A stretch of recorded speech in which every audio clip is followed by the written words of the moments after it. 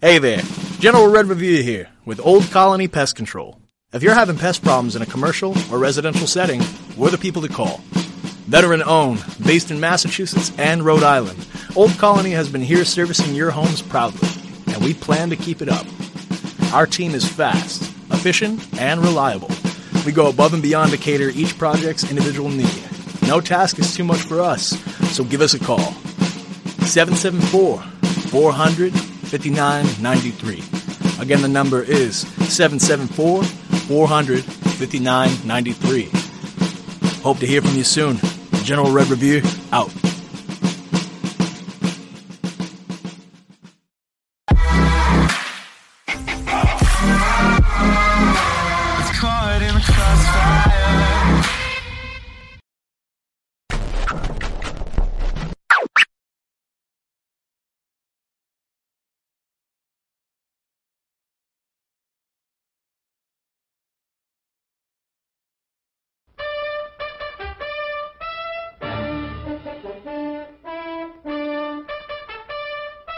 Your commentator is Joe O'Brien.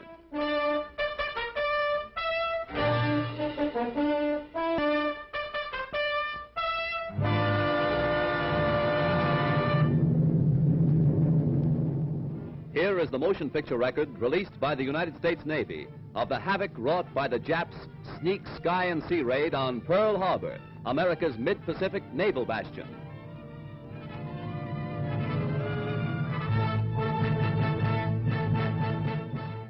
On December 7th, 1941, Japan, like its infamous Axis partners, struck first and declared war afterwards. Costly to our Navy was the loss of war vessels, airplanes, and equipment, but more costly to Japan was the effectiveness of its foul attack in immediately unifying America in its determination to fight and win the war thrust upon it, and to win the peace that will follow. The Japs copied their German masters in striking hard at airfields. Hickam Field, northwest of Honolulu, and the Ford Island Naval Plane Base were the first objectives of Japan's treachery. Scores of planes were bruised and battered by the Japs' aerial bombs. Many of these were demolished beyond repair. Direct hits were scored on hangars, and these were badly shattered. Equipment and airplane supplies were reduced to smoldering ruins. Here at the Naval Air Station is grim and positive evidence of Jap treachery. Here foul blows were struck, while Jap diplomats were talking peace in Washington. America lost 3 destroyers. Here are seen the United States destroyers Downs and Shore as they rest on the bottom of Pearl Harbor with decks awash after Jap bombers make direct hits on their decks. First to feel the sting of Japanese steel are the USS Oklahoma and Utah, the latter a 33-year-old target ship. Accurate hits by the enemy bombers make short work of these 2 naval bulwarks. Now, with their keels practically out of water, they lie helpless wrecks and a sad reminder of cowardly strategy. To make possible a surprise attack within Pearl Harbor, the Japs built 2 manned submarines to enable them to fire sneak blows within waters that are narrow and tortuous.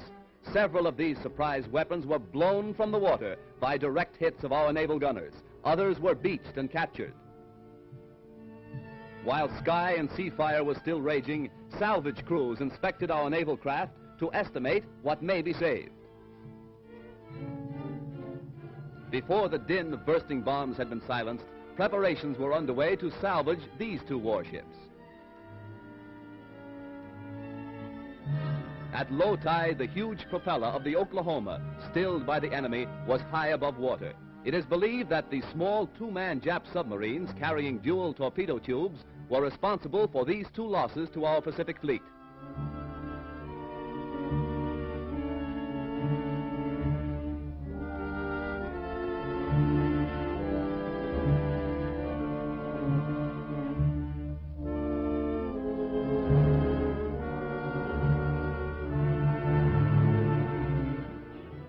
Here is the actual bombing of the mighty USS Arizona by Jap planes. These pictures were made by a fearless cameraman who thought nothing of his personal safety to make possible this record for all posterity.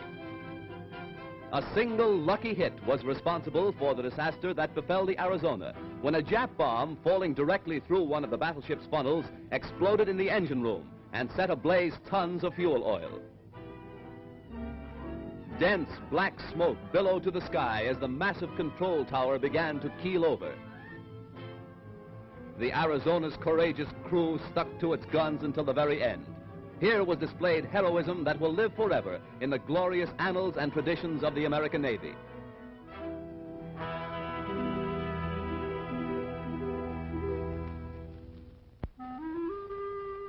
The once mighty Arizona now rests on Pearl Harbor's muddy bottom, a pitiful relic of its former self, a grim monument to the treachery of Japan. The once mighty dreadnought's armor plate is twisted and torn, but the great battleship's control tower still stands, a defiant beacon that in days to come will cast its shadow upon Nippon's very shores. At Pearl Harbor, at Hickam Field, in the bomb-pocked streets of Honolulu, ever is written history. History with a tragic, treacherous pen. History that 130 million Americans will never forget. And in days to come, the Japs, too, will remember Pearl Harbor. Here is a tragic, unforgettable page in the annals of America. Here, the cunning deceit of the Japs will never be forgotten. Here, they hoped to score a knockout before the war began. The Arizona's gun crews, battered and broken, fired to the last. Their guns pointed skyward, from whence the enemy appeared. The Jap sneak blow cost hundreds of military and civilian lives. The treacherous attack cost our Pacific Fleet 2 battleships outright, another capsized, the loss of 3 destroyers and a mine layer.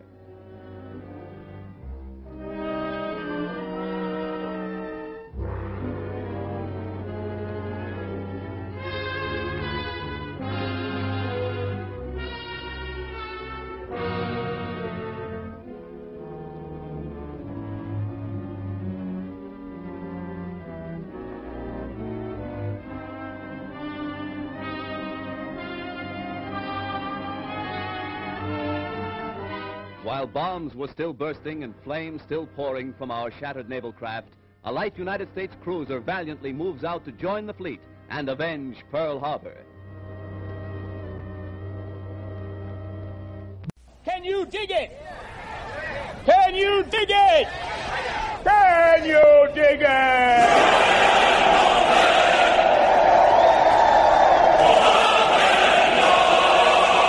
This is blasphemy. This is madness! This is a booth!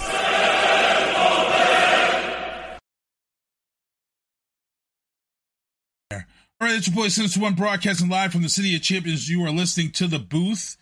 It is December 7th, 80th anniversary of Pearl Harbor. As you guys have all just seen, we just had the video up, and, it's still, today, it still tears at everybody's emotions. It's a day that will live in infamy, as it was spoken.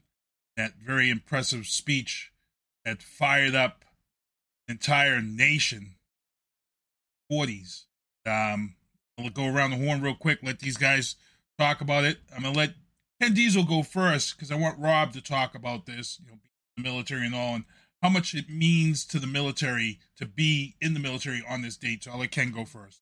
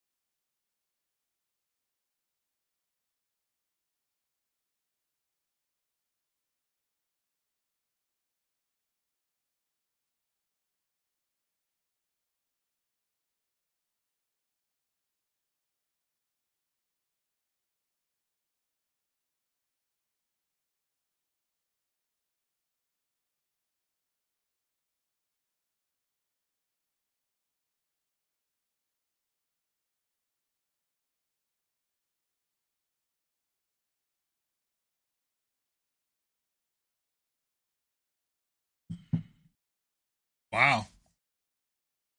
I didn't know that. Wow. R Squid?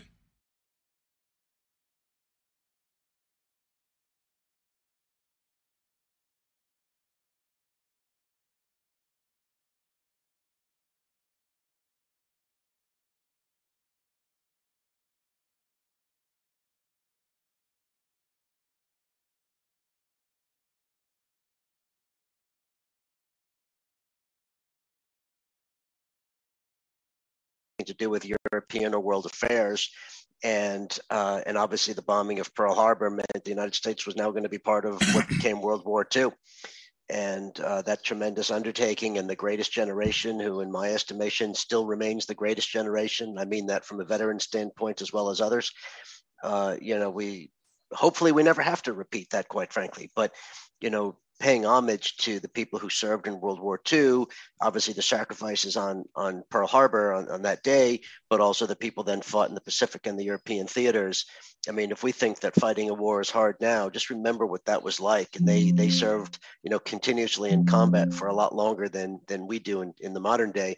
Not that it's easy. Trust me, I know firsthand this is not easy, and I don't mean to minimize the service of people today. They deserve all of the appreciation and gratitude of our nation. But obviously, World War II was the greatest generation for many reasons, from D-Day to Iwo Jima and everything in between. It was just an amazing part of our history, and led to the United States becoming what it was after World War II, which was an international leader and a superpower. And that may never have happened. So it was an awful day, and it was a tragedy that we had to fight a world war. But it's interesting to see how the future has changed because of it. And we can't ignore also the fact that, there was another historic moment, which is the flight of the Enola Gay, which dropped that first bomb on Hiroshima. And I actually watched a special with some of the people, the survivors, and who are still around, who were on that plane, and people who talk about that 45 seconds of release. When they released that bomb on Hiroshima, they said it was the longest 45 seconds ever. And one of the guys that they interviewed, he said he thought it was a dud. Because it took so long for whatever to happen. You all know history changed. It happened. That was one of the major turning factors of that period. So again, it's the 80th anniversary of Pearl Harbor. I wanted to make sure that we acknowledge that and let people know exactly what happened on this date, because as we move along, as you see here, they're changing school books, they're changing history as we know it. People on the internet are coming up with their own ideas and declarations and how things happened, and getting away from what actually happened, which is why I chose that clip, the actual news footage from that day. And me and Rob were actually laughing off air, because back in the day, it's funny, they used to take news footage like this and they would put it into movie theaters and put music behind it and things of that sort. And, they brought that back for Starship Troopers, kind of give you that feel. But that was a big thing back then. The military utilized entertainment as a way to get the news to the masses. And, it's just weird to see how things kind of repeat themselves. But we've got to get in to our show.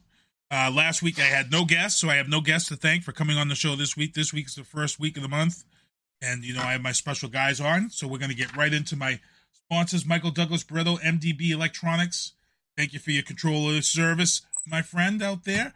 Also, Vianna Marie's Music, streaming online everywhere. Tactical Target Systems, my zombie targets when I go over to the range and blow up some steams. RebelRom.com, that's my cousin's close line. And veteran Carl Bonnell, veteran-owned business, Old Colony Pest Control. You saw his ad before the show, and make sure to reach out to him. We're going to jump right in to the news booth. Now, as you guys know, when these guys come on the show, I have a lot of legal stuff and Biden political stuff and things I like to talk about with these guys, because these guys are experts in some of these conversations. I can give my opinion on some weeks when stories come out.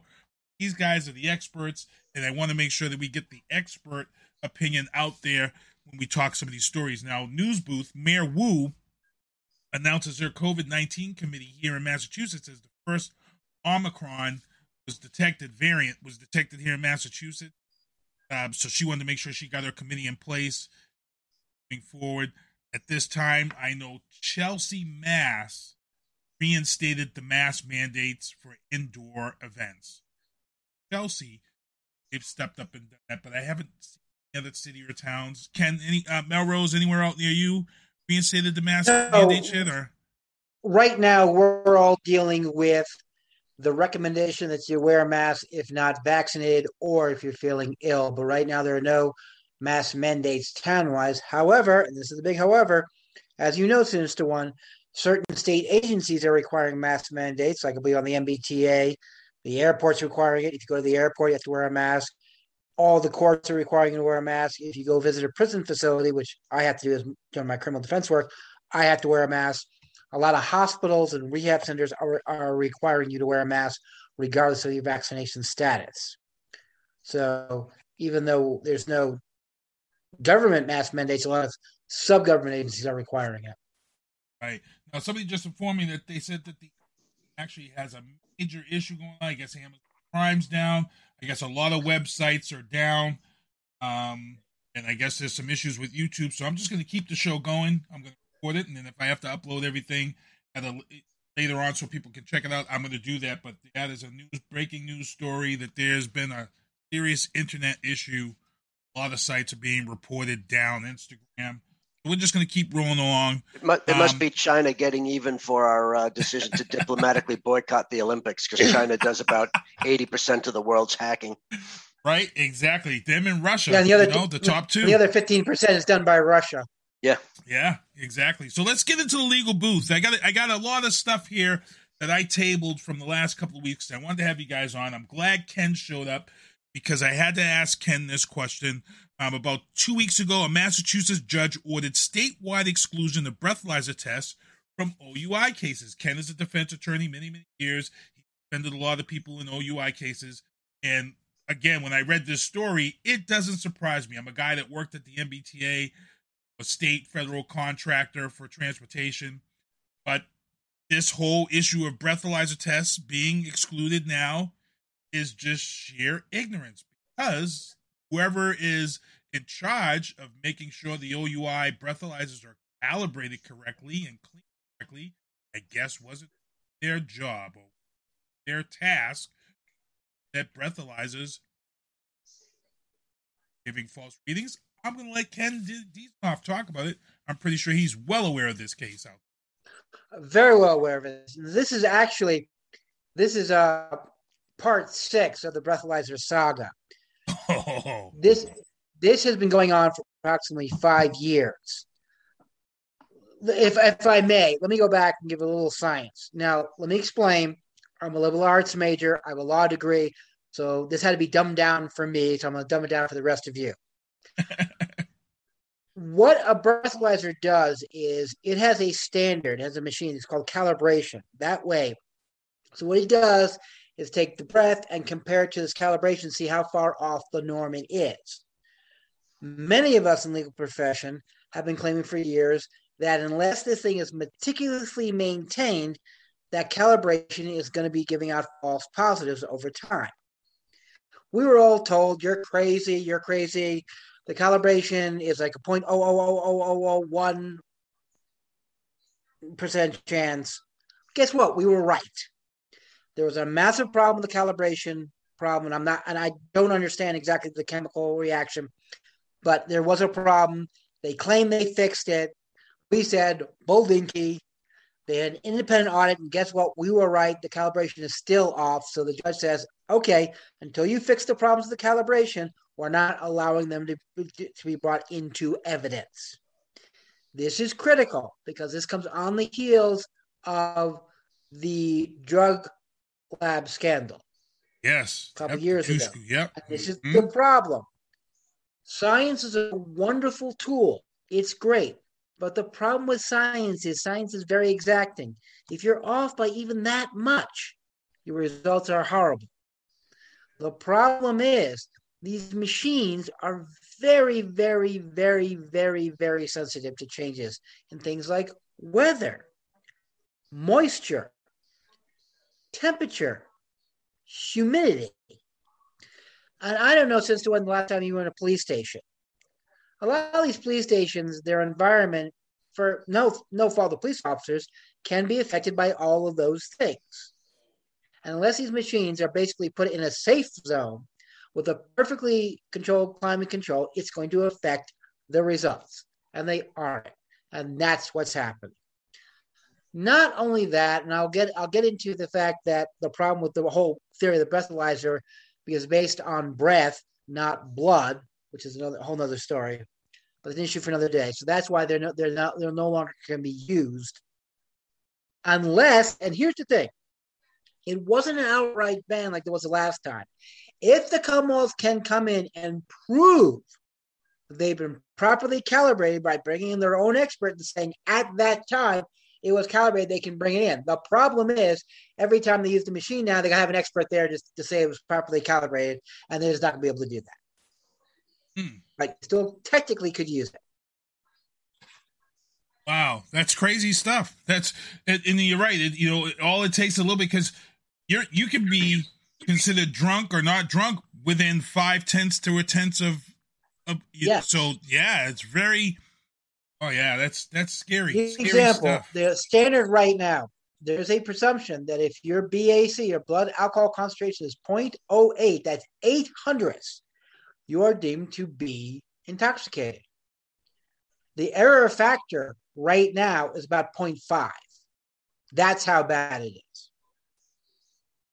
Wow. It is literally 500 times the rate for being intoxicated, the failure rate.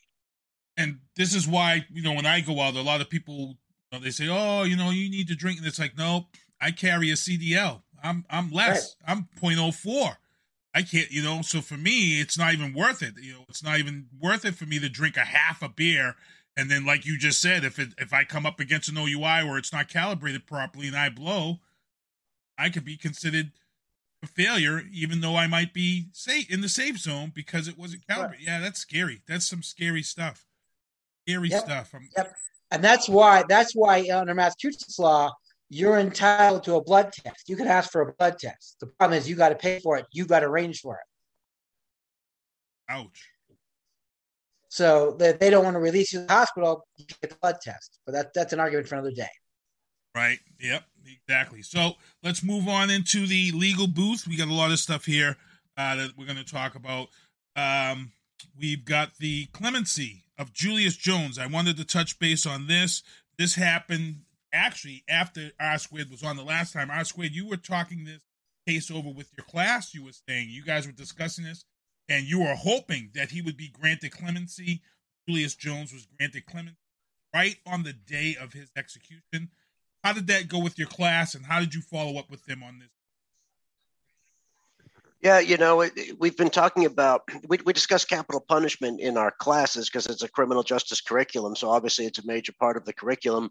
And so anytime I can get a real world example to use, it's much more helpful than just what's in a textbook or, stuff like that. So when the Julius Jones case came about, I've talked about it periodically because I've been familiar with it for years, but it got back into the news as we talked about on the last show.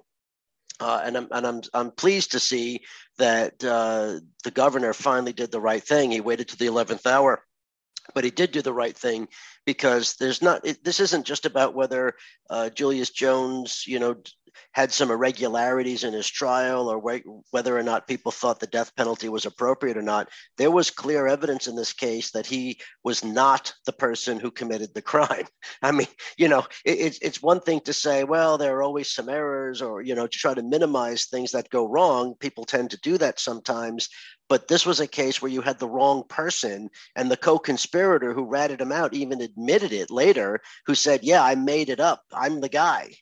So, there was so much evidence here that the fact that he came so close to death really calls into question some of the fundamental principles, of the system and of our death penalty system specifically. So it's a good result. It should still scare people that it got that close, because this was a case that should never have survived the initial appeals for all the reasons we talked about on the show. So that went very well. I was pleased. I actually got to sign one of the Supreme Court petitions in that case. And I signed another one in a case out of Texas. I won't use the name on the air. I don't have permission, but I signed two recent ones as an expert in capital punishment on both sides, actually. I signed two petitions on cases where there was very similar significant questions about whether the person was even guilty, whether they had the right person, whether the convictions should have stood. It wasn't just that there were irregularities. That's, that's a big deal, but that's not enough. It's the fact that they had the wrong person. Wow. It's very important. If I may, Mr. One. Defense lawyers have a very interesting way of looking at cases. We have two types of cases. There's legal innocence and factual innocence. Legal innocence, as Colonel Resnick alluded to, was their I'm sorry, I can't speak. There were problems with the trial, problems with jury selection, evidence coming in that shouldn't have come in because it should have been suppressed. Maybe the judge screwed up with jury instructions. Those are what we call legal innocence, meaning we don't he didn't get a fair trial. And then there's what we call factual innocence, where we actually prove, no, this is the wrong guy. No, it doesn't make a difference. Even if you got a perfect trial, you still screwed up the verdict. And as Rob was saying, this is a case of factual innocence, which is a lot rarer than legal innocence. Yep. And this scared, frankly, I was shocked. I did not believe it was going to happen. I thought they were going to execute an innocent man. I am greatly relieved they didn't do it. As Rob said, they waited the 11th hour, but I suppose, to quote that old great saying, better sooner than later, better later than never.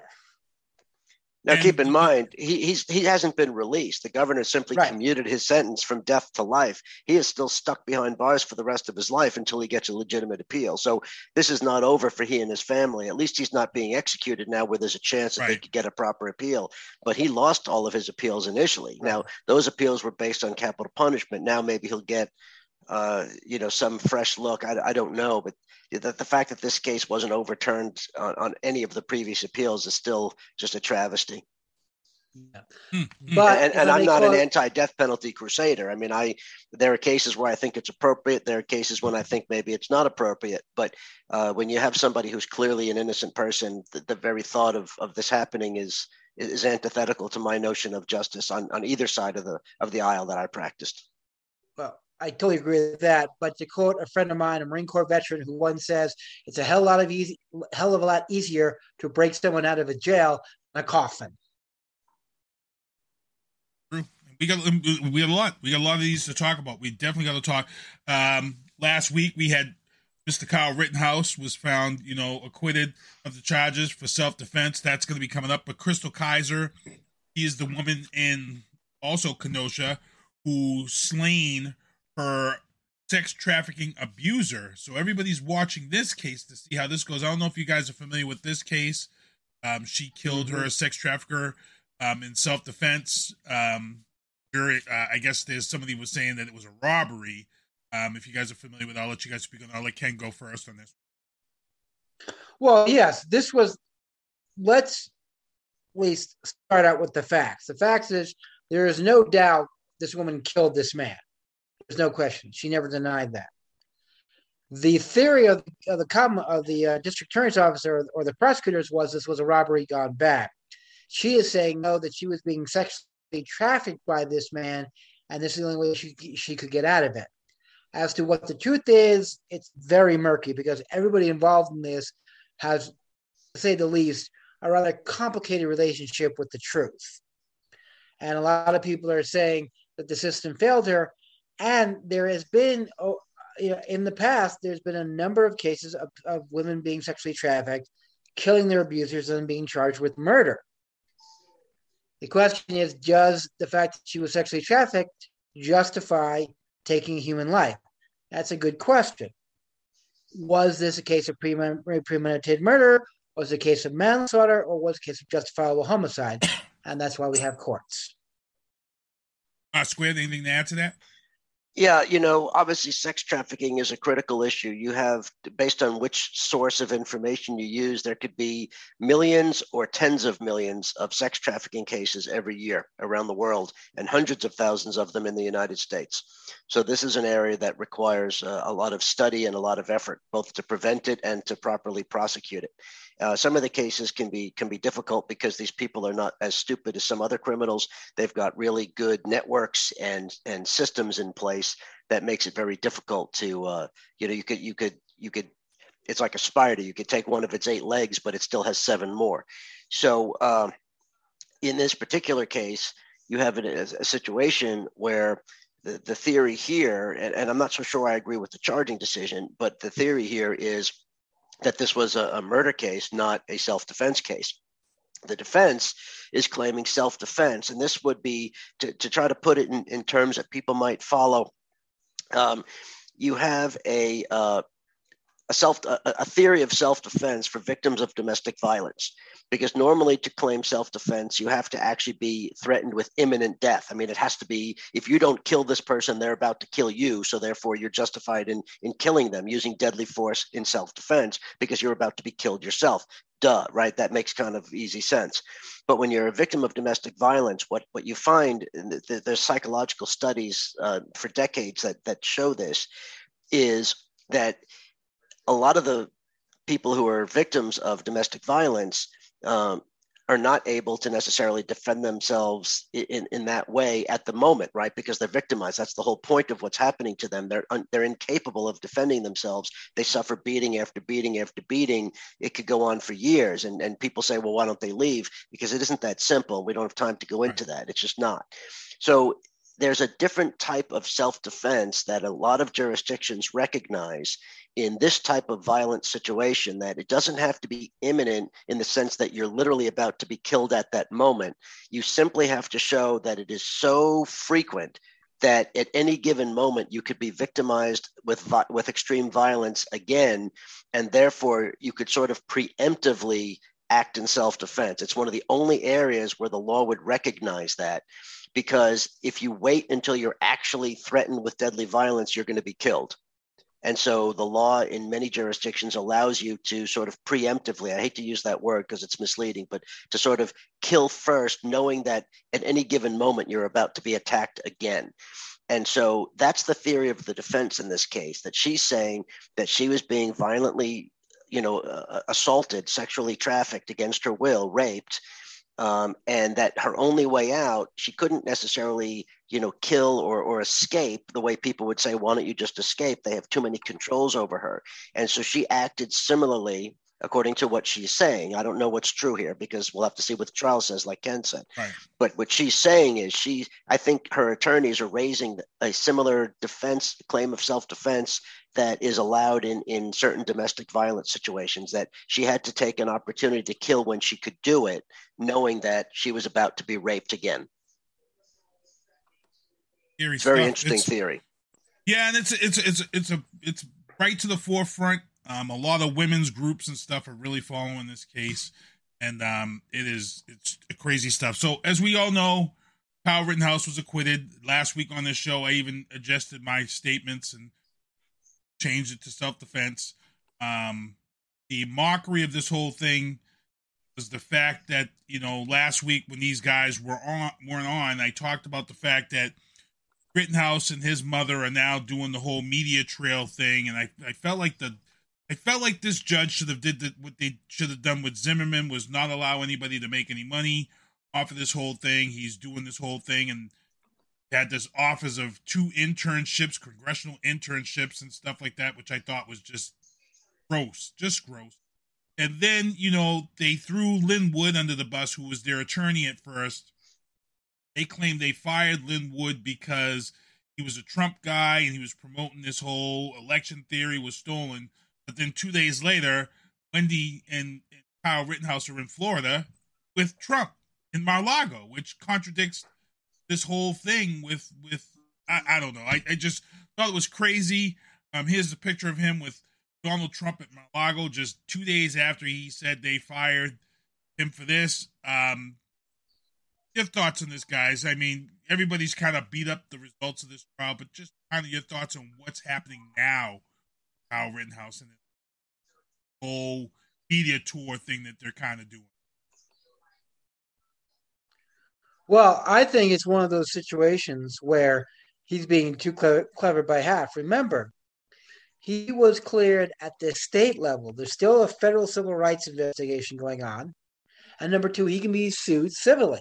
If you need to remember what happened to O.J. Simpson after he was acquitted in state court, he was sued by the family of his wife. And remember, in a civil deposition, you don't have the right to keep your mouth shut. You have to answer the questions. If you don't answer the questions, they can be deemed to be admitted. Not only that, now you're going on this lecture tour? Are you kidding me? Do you realize all that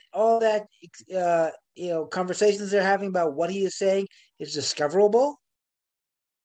So if he goes out and says some stupid things, which he's going to say, that can be used against him in a civil case. Remember, the standard is much, much lower in a civil case. And not only that, if they charge him federally for civil rights violation, all that stuff can come in as well. Separate jurisdiction. So I really think if he was smart, he would go to ground and wait for people to get interested in something else other than him, because he's setting himself up for a fall. I found that, his defense attorney pulled away from him real quick. When this trial was over, that was the one thing I noticed that spoke volumes to me. His defense attorney was kind of like, I wish him luck, blah, blah, blah, but he was like, done with this. He was like, I don't give my statement. How did that look to you, Rob, when you saw that, and your thoughts on that? Yeah, I thought, obviously, I think you published some of what I wrote about this case in real time. And I thought the defense team did an incredible job, including the lead counsel that gave that long press interview after the trial, which is what I think you're talking about. And, he didn't want to get into any of the political undertones about this thing, because this was purely a defense. They had a strategy, they followed it. It was consistent with the law. They made it consistent with the facts, and they did an incredible job. And, while I personally think that Kyle Rittenhouse was guilty of these crimes, it's true that the evidence that was presented in trial was insufficient to prove it, especially beyond a reasonable doubt. And so, when he testified, which he did incredibly well, they prepared him better than most defense attorneys I've seen, because they knew he would have to testify to have a chance at winning. And so they prepared him incredibly well, and it paid off. And so as soon as I saw him testify, I said, well, this case is a not guilty, because there's no way now. There's definitely going to be plenty of jurors that have at least doubt if they don't have outright belief in the self-defense claims. So that's that's kind of one of the issues there. Now, there is no federal investigation going on with him, because he killed white people. And there was no racial overtones with this. So it doesn't fit under the 1983 federal civil rights enforcement. They looked at it, but they don't have a case there. So he's not going to be prosecuted by the federal government. So it all depends on whether the surviving family members of the two people he killed or the injured person want to try to sue him civilly, and they would have a difficult time. It is a much lower standard, as Ken said. Ken's analysis is spot on. At the same time, he's going to raise some of the similar issues. It would be very difficult. I'd like to see it happen, just because I'd like to see him held accountable. I don't know if I was an attorney how excited I would be about taking that case. I think it'd be a very difficult case. You asked, though, about his behavior immediately post-trial, and here's what happened. Who do you think was paying his legal bills, by the way? It wasn't him, okay? And it wasn't his mother. They were getting money from right-wing groups that were trying to make this into a political issue. That's why the defense attorney said so quickly after trial, we had nothing to do with any of that. We represented our client and nothing else. And I believe him. He was very respectable in how he talked about this. But the bills were being paid by political operatives, all right? And those same operatives funded Kyle and his mother an all expenses trip paid to Florida the minute they got out of the courthouse. The next day, they came to Florida. So that was planned. They were ready to go. This didn't happen spontaneously. And where did he go? He went to Pensacola to meet with Congressman Matt Gaetz. That was his stop number one. So if you want to associate yourself with Matt Gaetz, so be it, because he's one of the most disgusting people ever in public life. And eventually the federal government will get him. As you know, he's pending his own charges for, sex with an underage girl and his own transgressions and things like that. Right. He only got that seat because his father bought it for him. All right. He was able to buy himself a primary because he had far more qualified Republican challengers for the seat, but his father is an incredibly well-connected, powerful business person there, and he bought him the primary, and that bought him the election because it's a very conservative district. No Democrat ever represents that seat. So, that's how he got that seat. And then he made the circuit from going from Gaetz to similar people on Southern Florida and then to Mar-a-Lago. So this was all politics. So I believe the defense team absolutely wanted nothing to do with that, which is why they cut ties the way you said. But for Kyle Rittenhouse, despite his lies in court about this, it was all about politics to him. And he absolutely went there to be part of something. So, he and his mom have, no no place to hide from the scrutiny that they should face. And so he may have gotten off legally because that's the way our system works. Proof beyond a reasonable doubt is a high standard and is supposed to be. And he was able to either create reasonable doubt or self-defense claims. And so that was the right result. Absolutely no doubt about it. The jury made the right result. And that's what it came down to. But he should rot in hell for the rest of his life, and or for his eternal life when he dies. And, and I don't think anybody in this country should ever give him a chance. Yeah, like I said, it was crazy. He's garbage. And I shared a video last week because they wasn't allowed to use it in court, but there's a video of him being interviewed by the police, and he's asking the police, when you guys look my computer over, can you guys erase my computer and delete this and delete all my social media? And I was saying to people, I'm like, that's admission to guilt. In my book, you knew what was on your computer. You knew what was there. You knew what you were searching. So for you to say that you didn't know who the Proud Boys were, or you didn't know what certain white supremacist symbols were, you're lying. You were lying. And it's just sad. Remember, one of the things that one of the judge's erroneous rulings, and I wrote about this, I think Ken agrees, maybe not, but the judge suppressed a video statement of Rittenhouse from that night that occurred at a previous incident that evening, where he said to people on videotape something about at that moment he didn't have his weapon with him, and he said, I wished I had my AR-15 so I could shoot those people. Okay, so he expressed a clear intent to want to hurt people, to shoot people, to kill people that evening at a previous similar incident. Okay, yes. Now the judge should have let that in, if not up front. He should have let it in after he testified, because he clearly opened the door to that. And that's where the judge screwed up. Now, he went off on the prosecutor. We talked about this on the show, I think. But what the prosecutor did was he thought after Kyle Rittenhouse testified, he would be able to introduce that. Now, he didn't go about it the right way. He got himself yelled at and embarrassed on national TV.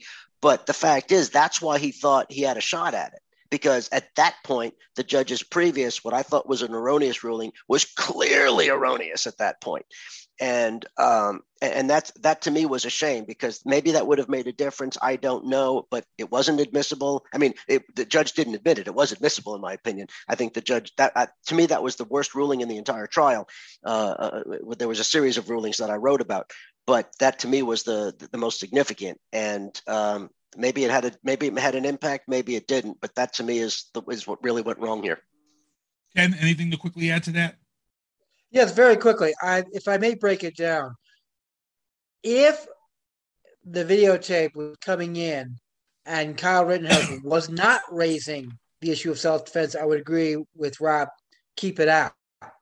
But once he opened the door, as Rob said, yes, that videotape was clearly admissible for the purposes of refutation of intent. Meaning, if you are saying, no, I never had any intent, it was strictly self-defense, the prosecutor should have been allowed to say, no, literally a couple of hours before you said you wanted to go shoot someone, before he was faced with the situation where he was defending himself or others. And I think that was clearly a mistake.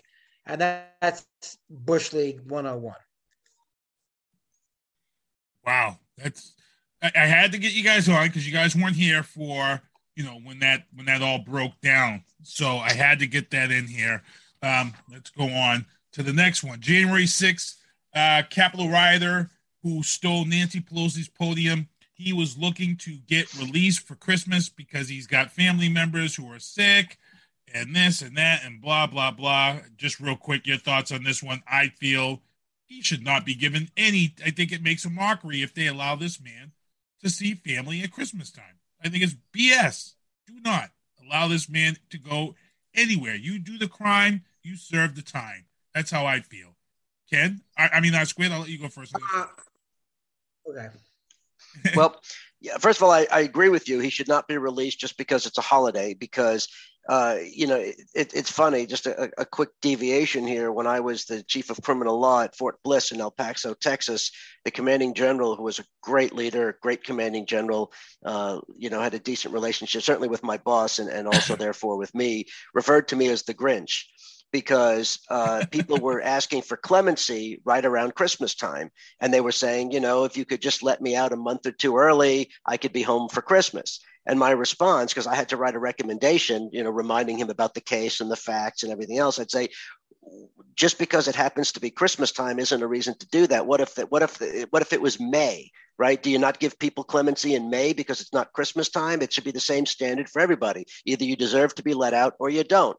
And they got pretty fair sentences at their trial. They don't deserve to be let out any earlier just because it's a holiday. If you don't want to go to jail on a holiday, don't commit the crime. Ken? All right. I'm giving you the 5-second countdown. I was about to go full diesel. 5, 4, 3, 2, 1. All right. Listen up. I'm only going to say this goddamn once. We are a religiously neutral country, which means we apply our laws regardless of your religious affiliation. Who gives a damn if it's your holiday? Okay, just because this happens to be your freaking holiday doesn't make a difference about your sentence. As the colonel suggested, if this was made, do we give all the communists off because it's May Day? What about us Jews? Do I get off in September when it's the high holy days for me and Rob? Okay. What about Ramadan? Do we give it off for them? No. You little weasel. This drives me. I'm not going to say it because we're a family show and I can't use profanity. I get yelled at all the time. But it drives me bad, bleep, crazy. Okay? These goddamn, this is why you can't take white people anyplace. You got all these white entitled people who get accused of crime and think, oh my God, you need to bend over backwards to make accommodations because I don't want to get COVID. I've got a sick mother. It's Christmas. Do you realize how many people I've defended who've been sent to jail on their birthdays, on their mother's birthdays, on Christmas? I had one guy who I tried to get out of jail to go to his mother's funeral, and the judge told me to go pound sand. Okay? Wouldn't let him out for his own mother's funeral. So don't give me any of this crap. As Rob said, can't do the time, don't do the crime. Yeah. And the other thing I would add is this real quick. Part of my answer is based on the fact that these guys got really low sentences in the first place. They're not spending very much time in jail. A lot of people are spending less than a year, certainly less than 2 years in jail. So, if you're spending 20 years in jail and you're due to be released on January 1st and somebody wants to let you out a week early for Christmas, that doesn't bother me so much if you're serving 20 years. These people are only serving a couple of months and they need to serve every day of it no matter what they miss because they're not serving anywhere near the amount of time that they should be serving for the crimes they committed. 65 days. Exactly. I've got a guy right now. I'm not gonna give you his name because the case is still ongoing. He's looking at 18 months, every day of 18 months in the House Correction for one simple thing. He walked around the city of Brockton with a firearm and he didn't have a license. He was not using it in the commission of a crime. He wasn't threatening anybody with it. He merely had it on his person. That's it. That's the only thing he's being accused of. He was not a felon in the possession of a weapon. He wasn't using it to threaten anyone, not domestic violence. Just because of that, he will do every day of 18 months. That's a whole nother topic for me. That bothers me big time. This guy and these clowns who are going in and try to overthrow the government are getting, no, they should get 50 years, minimal, breaking large rocks into small rocks. Well, there's the big one that's on trial right now is the woman who brought her 14-year-old kid to the insurrection that we didn't hear about. This just all popped up this week because she was on camera. She's been there are charged. thousands of cases. We don't know about most of them. Yeah, 14-year-old kid. They're talking about she should lose her kid and all that. Oh, it's just crazy. So another thing that we're going to talk about real quick here, get the legal status on this one. We've been covering this opiate battle. CVS, Walmart, and Walgreens decided, hey, we're going to let the jury decide our fate. And guess what? They lost. The jury decided that they are now responsible for their actions in the opiate settlement and lawsuit that's out there. The reason why I got these guys on, we're going to touch base on this, is because we talked about Sackler. Sackler, in the beginning, was one of the first major groups that filed for bankruptcy. And I forget, I couldn't remember if it was Ken or R Squared. They called it. When this happened, one of you guys was like, either you both agreed on it or something, but you both said they're going to make a mockery of this. And I remember Ken was explaining the bankruptcy process with this whole deal. And R Squared, I think you said, yep, they're just going to make a mockery of this. They're going to continue to do whatever. I'll let you guys go back and forth on this one. I'll let R Squared go first on this. Sackler, because the judge has now called them out and is saying they're making a mockery of the bankruptcy. Well, what I said when we were discussing this was a couple of things. First, the family had siphoned off billions of dollars because it was a family-owned company and they paid themselves exorbitant amounts of salary and what have you. And then Ken completed the record, so to speak, by indicating how obviously there is a mechanism to get some of those assets back when they could show that they were siphoning off corporate assets, that they were unjustly paying themselves. All that is true. Very well explained by Ken at that time. The issue was going to be that there's the money is not just sitting there. Obviously, they've hidden it. These people had legal teams and financial teams that were, expert at putting the money, taking it in ways that would survive scrutiny and putting it in places that would be hard to get it back. And then more directly, what we were talking about was the corporate entity itself that would have to pay the judgment. Of course, even without the family siphoning off money, wasn't going to have enough money to pay because, the number of people, the millions of victims of potential class members in this lawsuit who would be entitled to large sums of money. There's just no way that they would have those kind of assets left, and they would be filing bankruptcy. And so, legal judgments have priority in a bankruptcy, but even still, they're going to get pennies on the dollar. And that's really what the conversation was that we were having. Ken? Exactly. Exactly what we said. The technical term is called a clawback.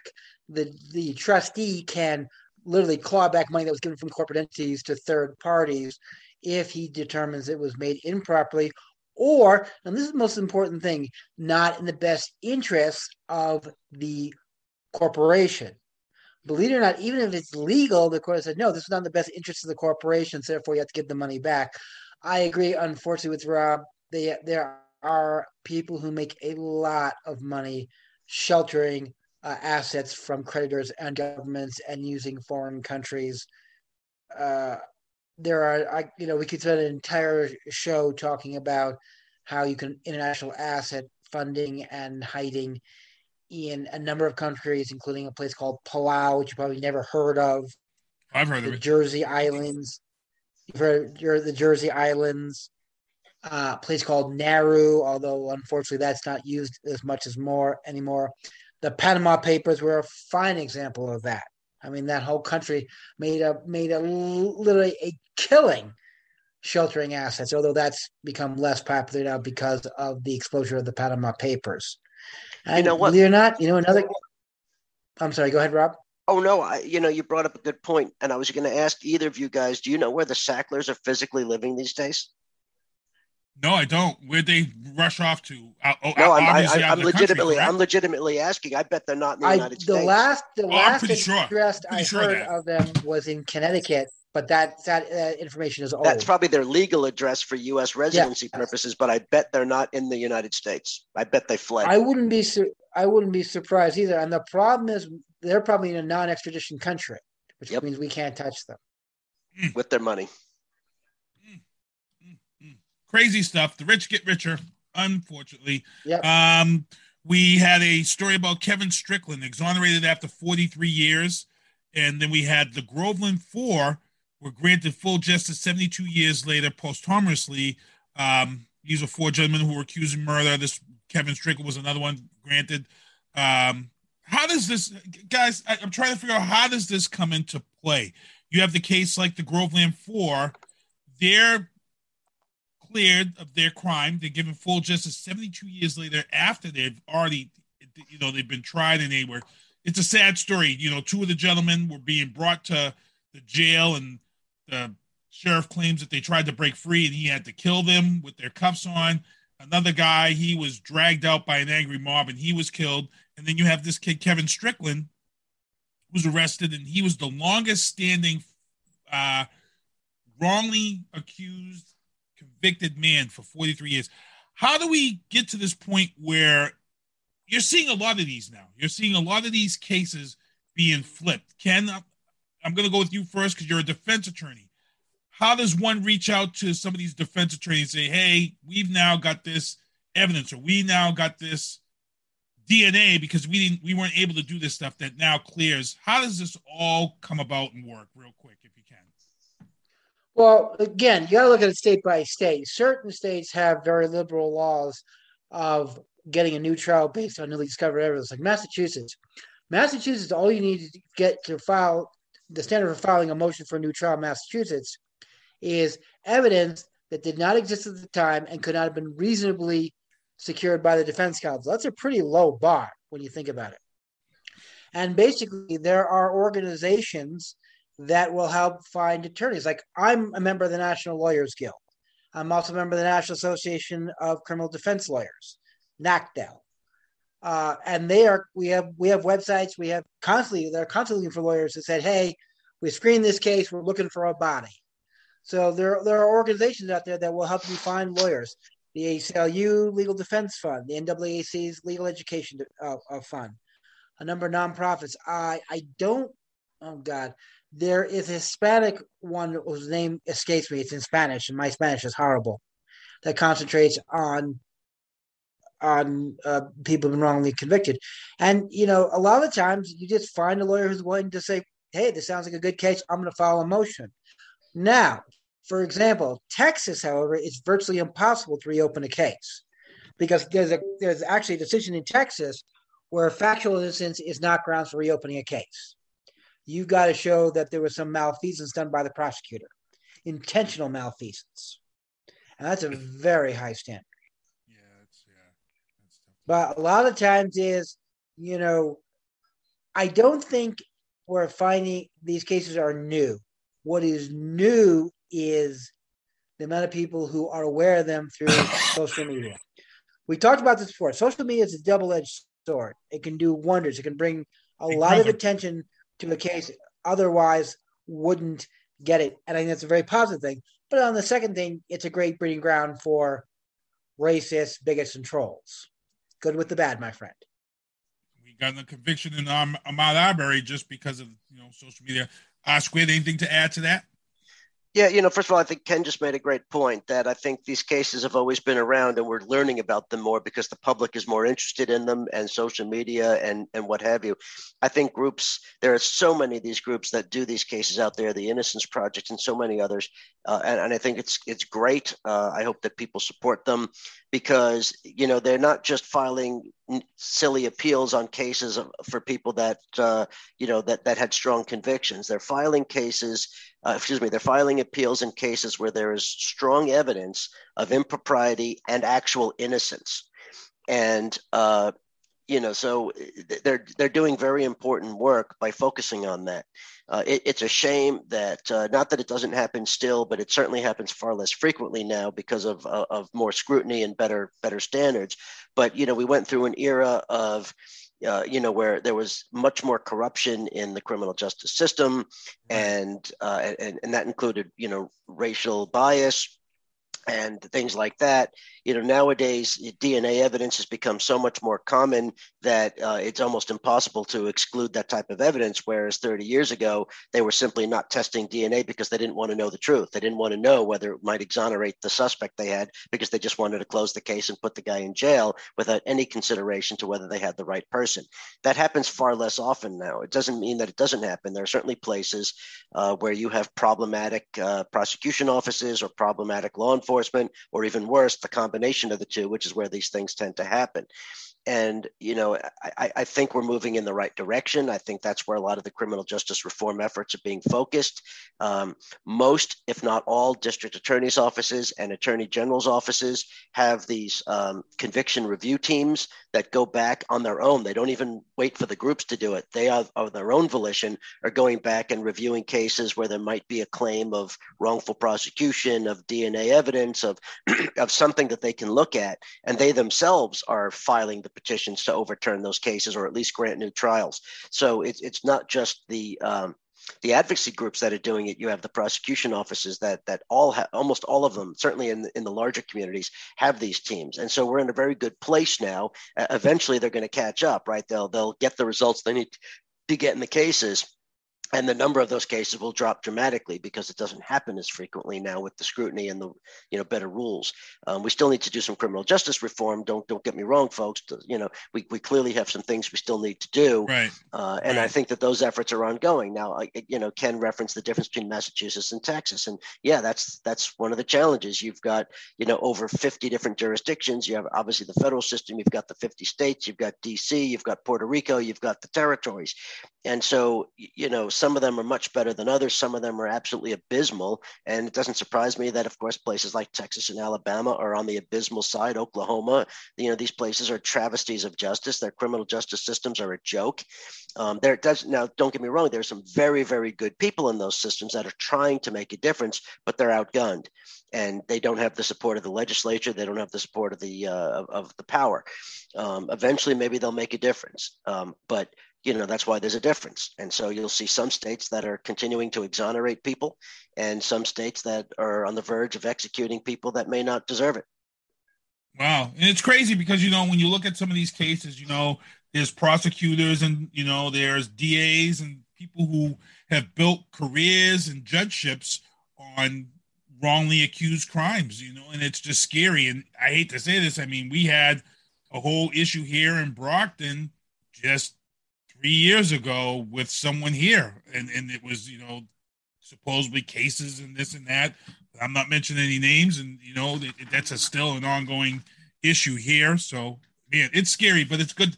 I might try to see if we can get somebody on from one of these groups. I think they would be pretty interesting to talk to. Let's see here. Oh, this is the story that I added, and I wanted Rob to talk about this. A former D.C. guard accuses Army generals of lying to Congress about the January 6th response. Now, we were on the air January 5th. We had our regular show. It was the calm before the storm. And then we all know what happened on the 6th. And we went live right on the 6th. We actually did a live show. We came on, we spoke about a lot of things, and there were a lot of things in question that happened on that date. Now, there were troops that didn't do what they were supposed to do, and some of those National Guard troops were controlled by, they were getting their orders from Texas and Florida, while some troops did do what they were supposed to. There was a whole other stuff that went down behind the scenes. R Squid kind of hinted at some things that he thought might be going on, but he wasn't sure. And now we have this former D.C. Guard accusing the Army generals of lying to Congress about the January 6th response. I'm going to let R Squid get right into this. You know a lot about this. We talked about this off air.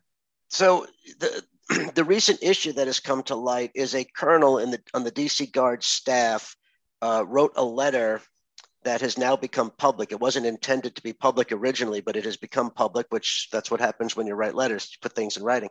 But he has accused Pentagon leaders of lying in their testimony to the House Oversight Committee. And specifically, this was General Flynn, not Mike Flynn, but his brother, Charles Flynn, and General Pyatt, who was on the Army staff, the Pentagon staff.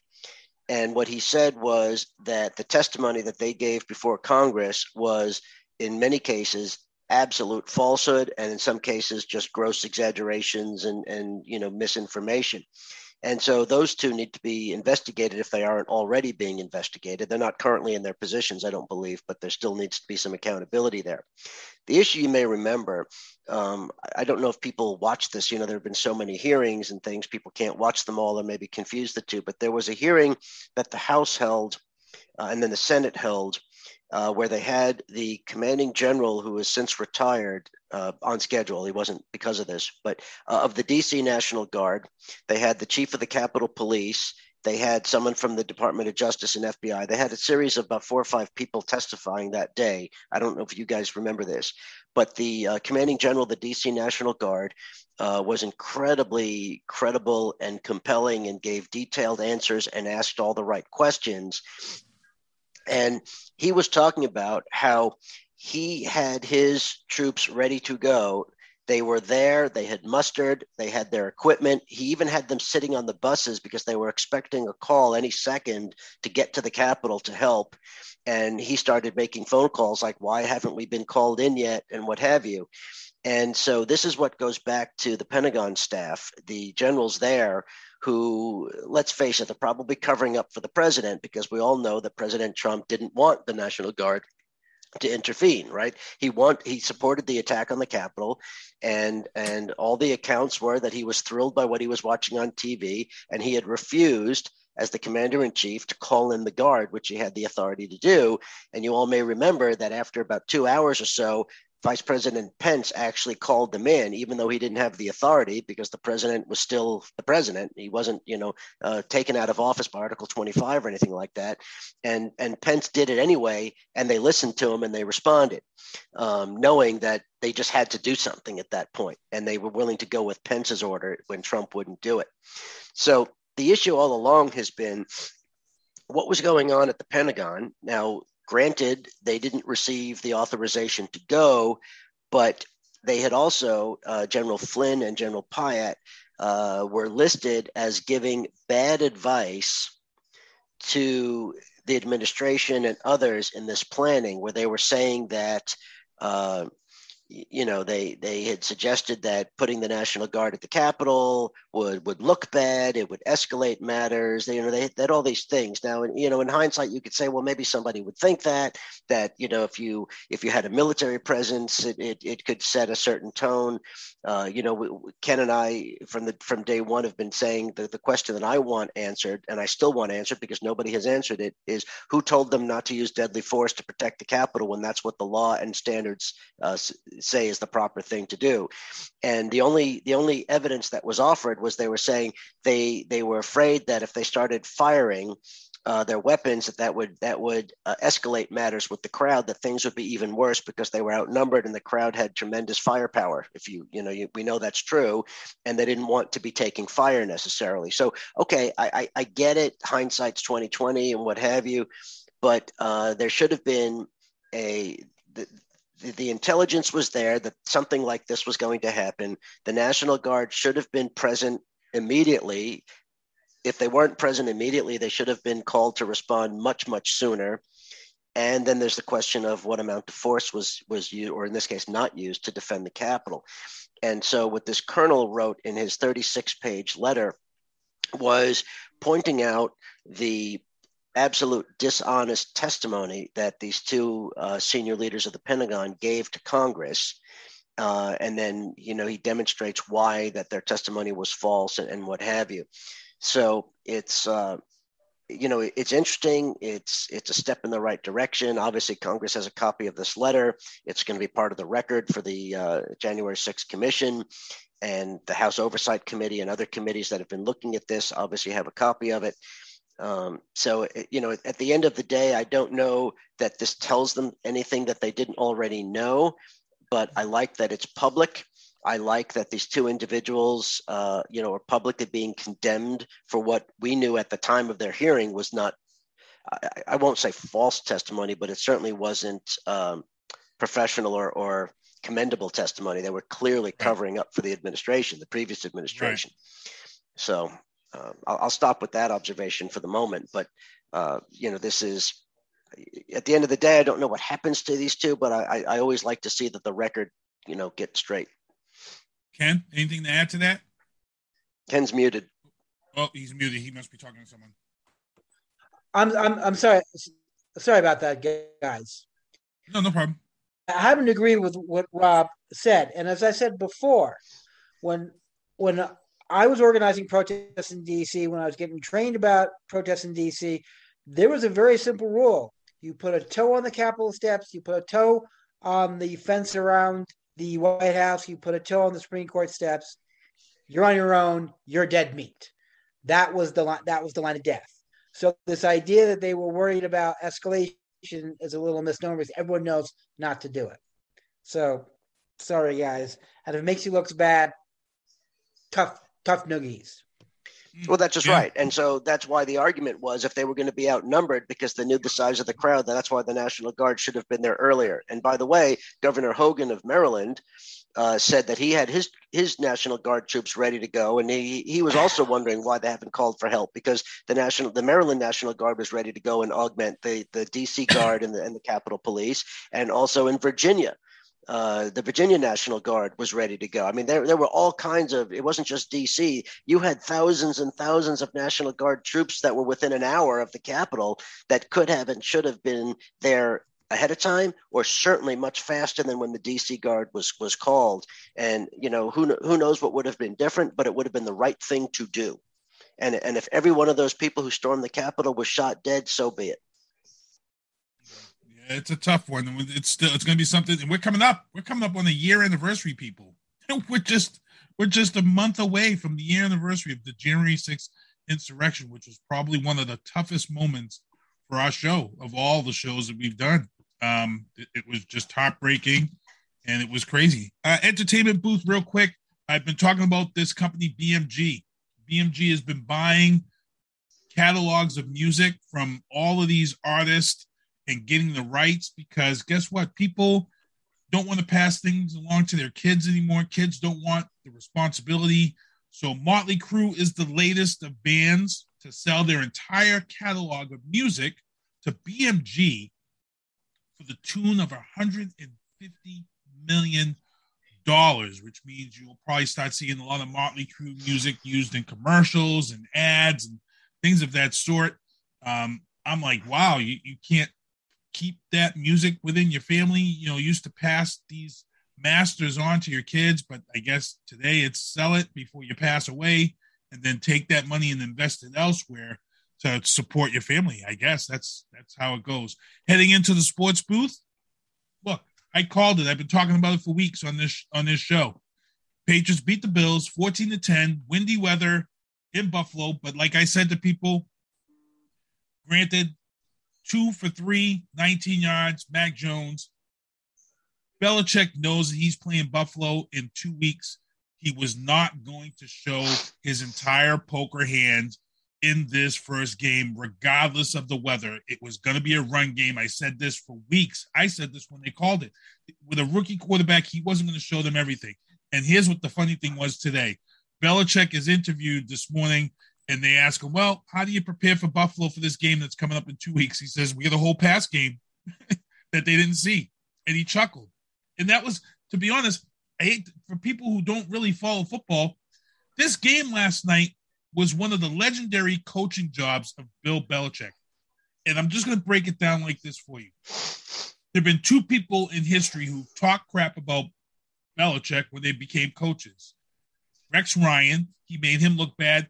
Adam Gase of the Jets, he made him look bad. Last year during COVID, Sean McDermott, the Buffalo Bills, had their best of time with the Patriots. And during the press conference, Adam Gase stopped the press conference. He sat there and he said, hold on, let me just take this all in. And guess what, people? Belichick remembered that. Belichick is like Michael Jordan. When Michael Jordan talks about people pissing him off, last night's game was a big FU to Sean McDermott. Because when Belichick put that 2-point conversion up, Sean McDermott should have went and did his best to put 2 points up.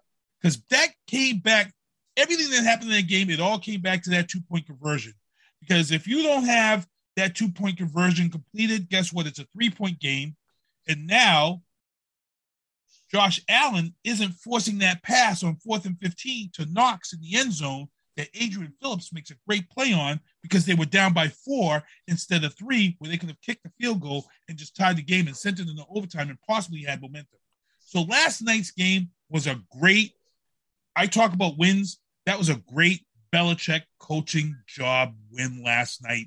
And this is a big deal for people around here. And it hurt Buffalo. If you don't think that this didn't hurt Buffalo as an organization, you have no idea what it just did to Buffalo. Especially if the Pats sweep them this season and take the AFC East title. This will set their organization back because this was their year. Ken? It was an excellent game, but I think you're reading way too much into it. Buffalo has been on the downslide for the last couple of games. They started out strong. They have. That's their every usual. year. and they're going to come back strong. I think it's going to be a tough game, and it's going to be a tough game in 2 weeks. I don't think anything's locked up, but I don't think it hurt the organization that much. Frankly, I thought it was a very tight game. I thought everyone was a little. I mean, Josh Allen, he's a relatively young quarterback. He's, shake it off. To quote Bill Belichick, we're on to Cincinnati. Indianapolis. Well, that was, yeah. Oscar. Yeah, you guys. It's you had a interesting. little celebration down there too with the Giants. You guys retired Strahan's jersey. Much applauded. Yeah, that was 2 weeks ago. Yep. You weren't on, so I had to. Yep. Yeah, Strahan's a class act. He's one of the hardest working guys in the NFL, and he's an incredibly nice guy, and he still is a hardworking and a nice guy. So I mean, I like when the good people get recognized. So good for him. For last night's game, obviously it was important for the Patriots to win. It seems to me that they're going to win the AFC East. That's clear to me now. And I wouldn't have said that at the beginning of the season because this looked like it was going to be Buffalo's year. They were supposed to be dominant. They were probably going to be a Super Bowl team, but they've lost 6 out of their last 7 or 5 out of their last 6 or something like that. This is one of those collapses that destroys an entire organization. Buffalo will not recover from the collapse that has gone on since week 5, week 6 of the season. I don't know what's causing it. I don't know enough about the team internally. I don't think that it's a tremendous number of injuries or anything like that, but it is absolutely shameful. They need to fire the coach. They need to make some big changes. If you're a Buffalo Bills fans, and I know some people who are, sorry. Got nothing for you. Well, the press conferences spoke volumes last night after the game. Buffalo, Sean McDermott, and 2 of the players lost their cool at the press conferences last night. Well, they've got to be frustrated. I mean, they beat the Saints, but then they've lost, the other 5 out of their other 6 games. It's just pathetic. I mean, if you're a professional football team, you don't accept that kind of thing. They lost games they clearly should have won is the problem. It's not like they were losing to the best teams. They were losing to crappy teams. So, it's just absolutely pathetic. The Dolphins were supposed to be better than they are this year. They've been on a run. They've won a bunch in a row now, but they never should have dug themselves this hole. They may not make the playoffs still, but at least they're going to end the season, showing what they were supposed to be. But, this should have come down to the Bills and the Dolphins this year, and it's going to be the Patriots. And there's no doubt about it now. And in my opinion, it's going to be the Patriots. The Giants, they need to fire everybody. We've said that before, but Joe Judge is a terrible coach. And, I've sort of been somewhat hesitant to say that before when we've talked about it. But, you guys may remember the conversation we had when the Giants hired him and you said, why? And you guys are Patriots fans and he was your coach, your special teams coach. But, nobody knows why. We said, well, maybe they saw something in him. Maybe there was something. But as you could see, he's a terrible coach. What do they call him on ESPN? A babbling fool. I mean, that's they don't normally talk about coaches that way. They called him a babbling fool. So, what are you going to do? That's just pathetic. So, the Giants, and again, 5 years in a row, no offensive line. How does that happen? So they fired their general manager. Dave Gettleman's gone. So that'll be a good thing. And they've got 2 picks out of the first 6, I think, or 2 picks out of the first 7. So they've got to pick a quarterback. Jones was obviously not the right guy. He showed some early signs of promise as a rookie, but never developed. And maybe that's because he doesn't have more than 1 second to throw the ball, but who knows? So the Giants are in a world of hurt. And basically, if you look at it, the whole AFC is wide open. All the teams that were supposed to be dominant this year have had, Patrick Mahomes sucks this year. And he and the Chiefs were supposed to be a dominant team. They stink. And it all starts with the quarterback. Mahomes is abysmal this year. And the Chargers were supposed to have a great season. And they're barely going to make the playoffs. I mean, the whole AFC is up for grabs, which is exciting. This is going to be, for a football fan, this is going to be an exciting way to end the season. But what a pathetic display by a lot of teams that were supposed to be better. And the NFC, no different. Ken? I agree, but I will say one thing. I am sorry. I have said this before about Patrick Mahomes. Patrick Mahomes is a great quarterback when everything goes his way. The problem is when everything doesn't go his way, he falls apart. And it's exactly what's happening this season. And I said that last year. I said he's a great quarterback as long as everything's going his way. But he doesn't do well under pressure. And I disagree. I think the NFC has got one team who is really living up to their potential. That's the Cardinals of all people. Yeah. Yes, granted, they've they're had always a under the radar. easier schedule, but they're 10-2 right now. Yeah, no, this is the Cardinals' year. They're looking good. That's why I said the NFC has a couple of standout teams. I didn't expect the Packers to be up there, and there are a couple of surprises. But there's really, other than the Cardinals, there's really nobody that looks like there's nobody you're afraid to play in the NFC except maybe the Cardinals. Exactly. Yeah, and it's funny because there was actually a story as we move on. There was actually a story I just read online in regards to the Giants' O-line cap problems and how that major signing that we kind of picked on Rob about, they said that O-line signing affected their salary cap for years. And we kind of predicted that. And, it's a shame that coach will answer for that problem. But when do you start looking at the upper management, the GMs and those guys who make those decisions, Rob, though? Yeah. I mean, what I would say is, if anybody could figure out how to pressure the Maras to sell the team, that's what the Giants really need. The Maras need to go. They obviously don't care. I mean, they were an original owning, ownership team. And for a while there, they were a class act, but I don't know what the hell happened to them. Maybe they just have too much money. I don't know, but they're not doing what they need to do to be NFL owners. So I think the Maras have to go. That's probably the biggest problem. Yeah, we'll see. Moving on to the sports. Maybe we should start a GoFundMe page for Rob so he can buy the Giants. Yeah, that's right. I'd be a better owner than the Maras. There you go. Heading into more last story of the sports booth. Kentucky Derby's Medina Spirit died of an apparent heart attack. 3-year-old horse. She won the Kentucky Derby, and she collapsed of a heart attack. The debate has now begun because, if people remember, Medina Spirit was tested for PEDs shortly after winning the Kentucky Derby, but then they were cleared. But they said that there was no proof. This is going to be hotly debated. To be honest, people, I'm not a fan of horse racing anyway. I have my own values and my own feelings about horse racing. I'm not going to bring it here because I know there's a ton of people who love it. But yeah, just a sad thing. A lot of money spent in horse racing. The rich get richer. So Biden bombshells. Here we go. Right out the gate. McConnell cuts a last-minute deal with the Democrats to avoid a shutdown.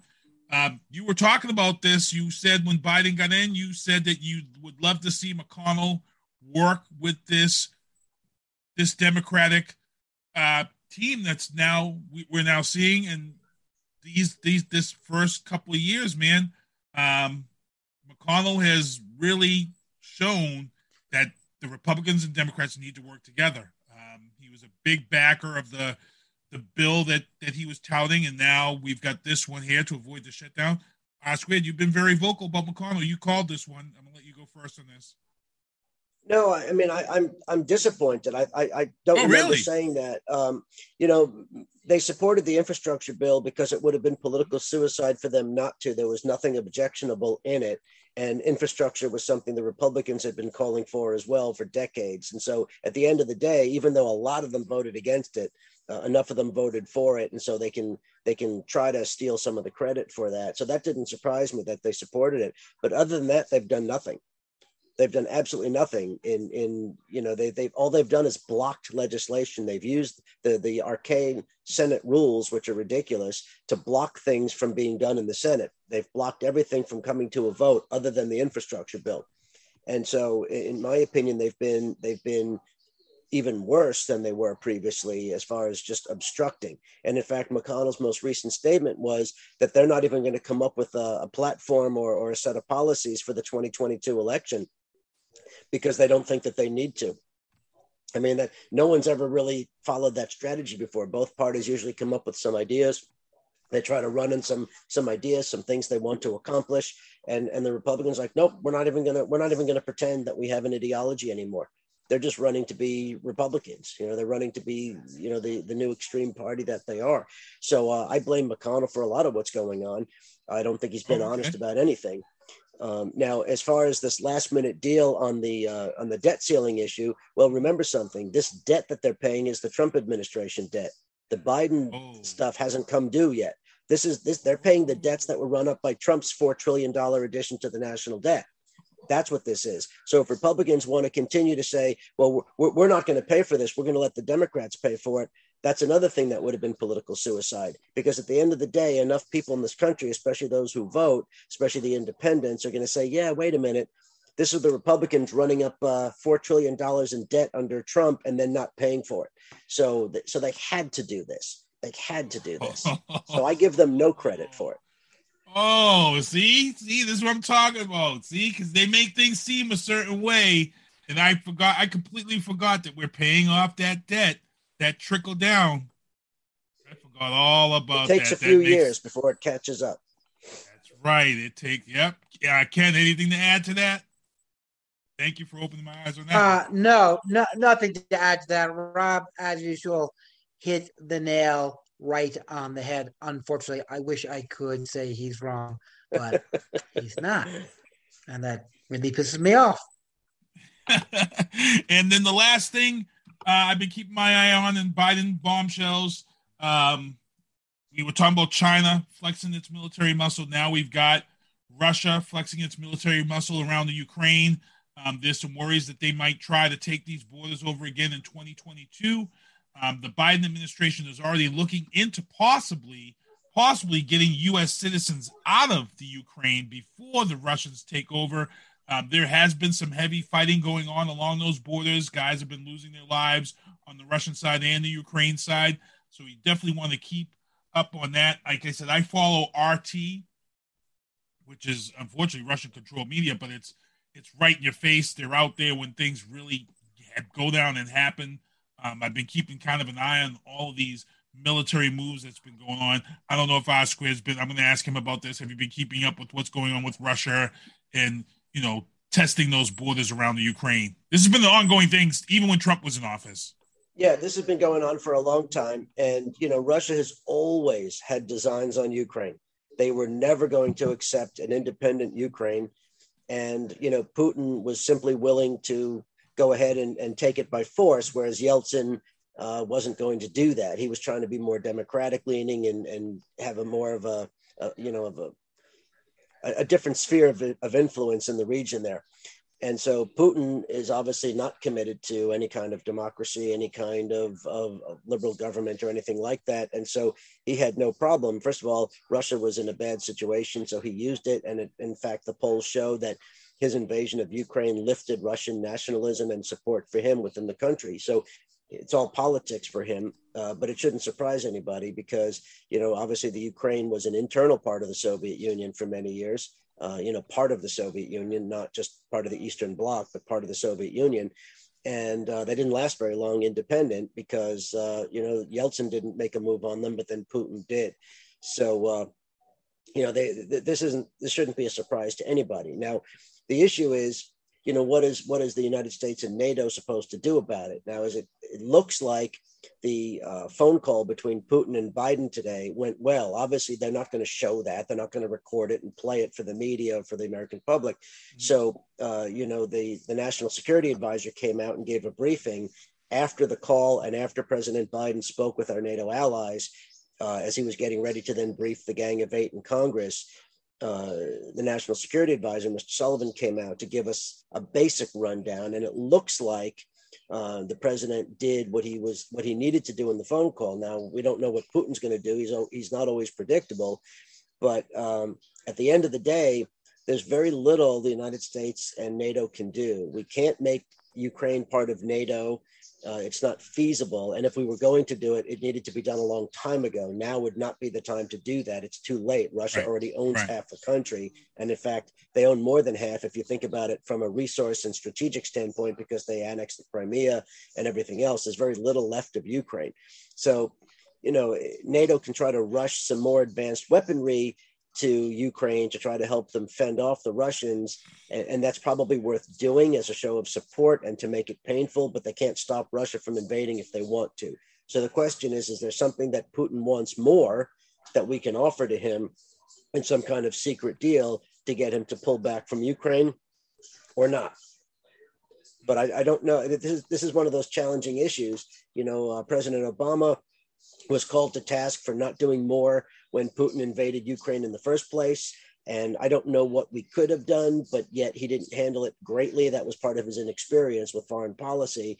So there's some valid criticism there. I don't know what we would have done. Are we going to go to war for Ukraine? No, we're not going to fight Russia in a war for Ukraine. But, you know, this is a continuing problem. Trump obviously didn't care. He told Putin he can do whatever he wanted in Ukraine. And now we have Biden. Biden's trying to learn from Obama's mistakes and also tell Putin, I'm not Trump. You don't own me. So, you know, we'll see what happens. This is one of those real geopolitical challenges that there's no right answer. There's no good answer. There's no good solution.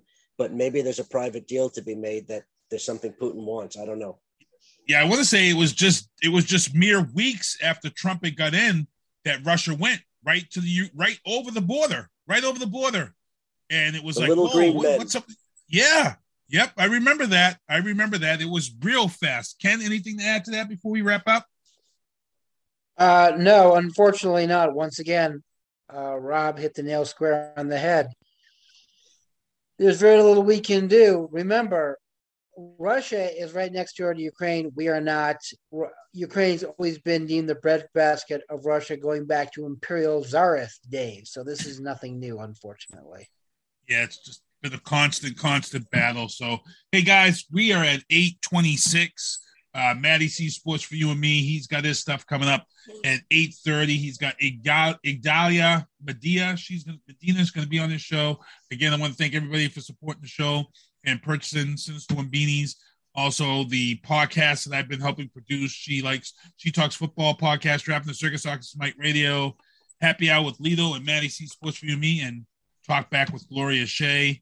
And I got to thank Benson for having us out for the It Factor, being judges. We got a toy drive coming up this Friday night, Beyond Maria's performance. So if you want to make sure to donate a toy or come down, that is this Friday night in, I believe, Fall River. And the 3rd annual Women's Empowerment Benefit. And also until December 17th, you can drop off toys at the Brockton Police Lobby for the Project Angels Toy Drive. And that's about it. We're about to get out of here and let these guys go around the horn, say their goodbyes, and they'll be back in 2022. So, Squid, I'll let you go first. Yeah, in the interest of time, I'll keep it quick. Thanks, everybody, for tuning in. It's always a pleasure to come on and talk about these important issues. And like I try to say to folks, it's really important that everybody stay informed. But you know what? You've got to read legitimate sites. There are plenty of them out there. They have a range of opinion, but don't read the garbage. Amen to that. Want to thank all of our listeners, all 12 of you. Happy Hanukkah, Merry Christmas, Happy Kwanzaa, Happy New Year's. Be safe. We'll see you in 2022. Yeah, I got to thank everybody for tuning in, hanging out with us. Again, 8:30, Matty C Sports for you and me. Again, it looks like the show was kind of going in and out. There's some serious internet problems. A lot of people are reporting sites are down. But we're going to be back here next week. I've only got 2 shows left before the year closes out because I take 2 weeks off for the holidays. And hopefully I'll be able to see these guys. I think it's January 4th, guys, is when we're going to be back with you guys. January 4th is the first Tuesday. And that will be 2 days before we celebrate the 1-year anniversary of the insurrection. So I'm dying to see kind of how this country plays this out. Just real quick, anybody got any thoughts how you think it's going to be low-key by the media, or do you guys think they're going to really ramp this whole thing up and revisit this? I feel like it's going to be low-key. I feel like they don't want to bring attention to it. Yeah, I think it's going to be low-key, unfortunately. Yeah, I don't think there's much they can do, but we'll certainly talk about it in January. We'll tease it tonight. We will. Yeah, because cases are still going on. We don't want anything to influence. So, guys, I want to thank you guys for coming on here. I want to thank everybody for tuning in the booth. SpongeBob, do me a favor. Take us home so Matty C can go live at 8:30. Here we go. Well, see you next Tuesday. Thank you for listening to The Booth on Hoobazoo and HatcherRadio.com. Please follow the Facebook page and subscribe to the podcast at Apple Podcast, iHeartRadio, and Spotify. The Booth is a Sinister One production hosted by Sinister One. I've got to start hanging out with friends that are a little more intelligent and understand politics and stuff. It's just that I'm up on this level up here, and all my friends are down here. Me, nah. You guys, nah. Maybe a little more down in here. Screw you guys, I'm going home. I smoke, I drink, I do my thing. These bitches hating, so you know I got to make it plain. Don't do cocaine with your chick, my main. We stick together, true forever, yeah, you know we bang. I miss those days, which was easy. If only I make it, bitch, don't repeat. Now that I done upgraded, I've been upstate, but y'all think I'm playing. And I got a hit now for these weak ass hoes who think I ain't slaying. Try me, and I'll probably end up laughing, cause I never back down. I'm that chick with a clean ass whip, I don't need that shit, cause I got my own now. I get hurt, I get tired of fussing, fighting, guess I gotta crack down. Don't mess with me, cause on everything, I'ma have to bring the whole city out. WHOOBAZOO, that's whobazoo.com. WHOOBAZOO.com.